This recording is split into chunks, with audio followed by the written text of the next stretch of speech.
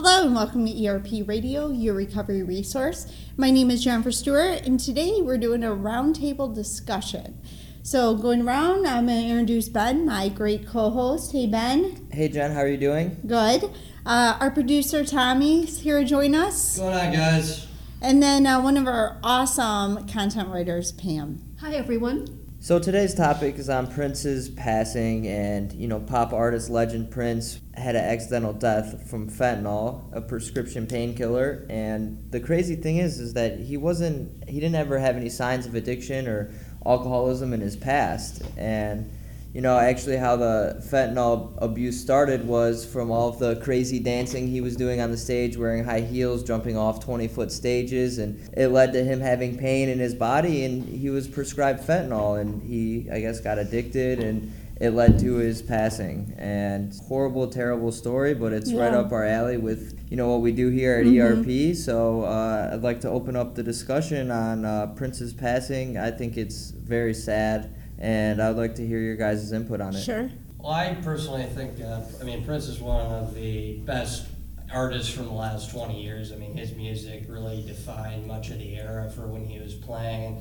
For me, coming up, I got introduced to his music through the Batman 1989 movie with Michael Keaton. So I remember when the Joker was dancing around, played by Jack Nicholson, that when they started playing his music, it really brought to me the sounds and vibrations of his music. What else do you guys think? Oh, he was I feel, compared to you, Tommy, I feel pretty old, because I remember listening to Prince in the mid-'80s, and sneaking listening to his albums because your parents wouldn't let you listen to the albums much. So, Definitely. And I just know, listening to him, following him, he just had such a clean, private reputation. So I think this is just a shocker and I don't even think the study showed that he was addicted. No, see, the thing is that I'm reading something here, and it says anybody who knew Prince, anybody who was associated with Prince would tell you that the guy wasn't walking around drugged up. I don't know if he was clean, but I don't know if he wasn't dirty for sure. He was, walking around normally like everyone else, and I guess the pain got too high, and maybe he just took too high of a dosage, and it's such a lethal chemical that, it could have happened to anyone. It was actually an addiction specialist was on their way to help him. I don't know whether it was a matter of minutes or hours, but addiction specialist that was highly trained, Claire Waisman, she was on her way to treat Prince before he passed, and it's just terrible because so sad. Because he clearly, looked for help. So right.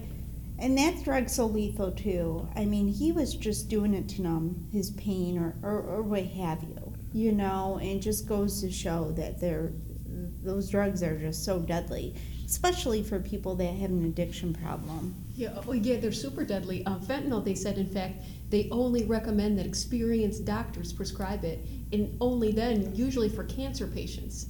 So you can see how powerful that is because it's such limited use they recommend it for. Right.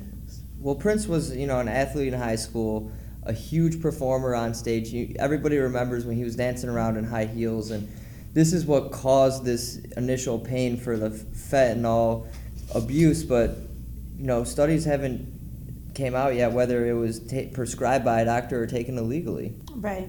Something to think about. I think Prince is a legend, and he definitely doesn't deserve any negative press. It should come out in a positive light that, he was seeking help. Like, he wanted this help from this opiate addiction that he had, and it just didn't come in time. Yeah, what's interesting about Prince, too, to kind of piggyback off that, was he was actually a religious man. He was a part of the Jehovah's Witnesses. He joined in 2001, and part of his whole thing in terms of his realization of things was he was so interested in the Jehovah's Witnesses part of Christianity was that he would go to people's doors and knock on behalf of that religion to try to bring people into the faith of Christ. And so he really was, I tend to think that because Jehovah's Witnesses do not accept certain things in terms of, alcohol and stuff like that or drugs like that he was really very much focused on trying to avoid that. And these deaths happen all the time, and just because it was Prince, it got such a high media, content, and traffic towards websites and everything. But regular people die all the time from this, and it's just usually mourned by their families, you know? So it's kind of, I mean, I never want to say death is a good thing, but so unfortunately, he's added to this list of people who have died from substance abuse, including Elvis Presley, Michael Jackson, and recently actor Philip Seymour Hoffman. And, you know, it's just like ordinary people die from these addictive substances every day, and we just hear about these famous people that like when everyone remembers when Michael Jackson dies, you know, people are probably going to remember when Prince passed, but these regular people just get mourned by their family. And, you know, maybe I never want to say death is a good thing, but maybe it's going to bring light to how severe addiction can be. Oh, yeah, definitely.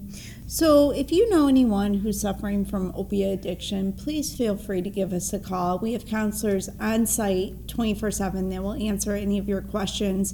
Let me give you our phone number. Phone number is 844-548-3407. All right, well, that wraps it up for today. I thank my great co-host, and tune in next week. Thanks, Jen.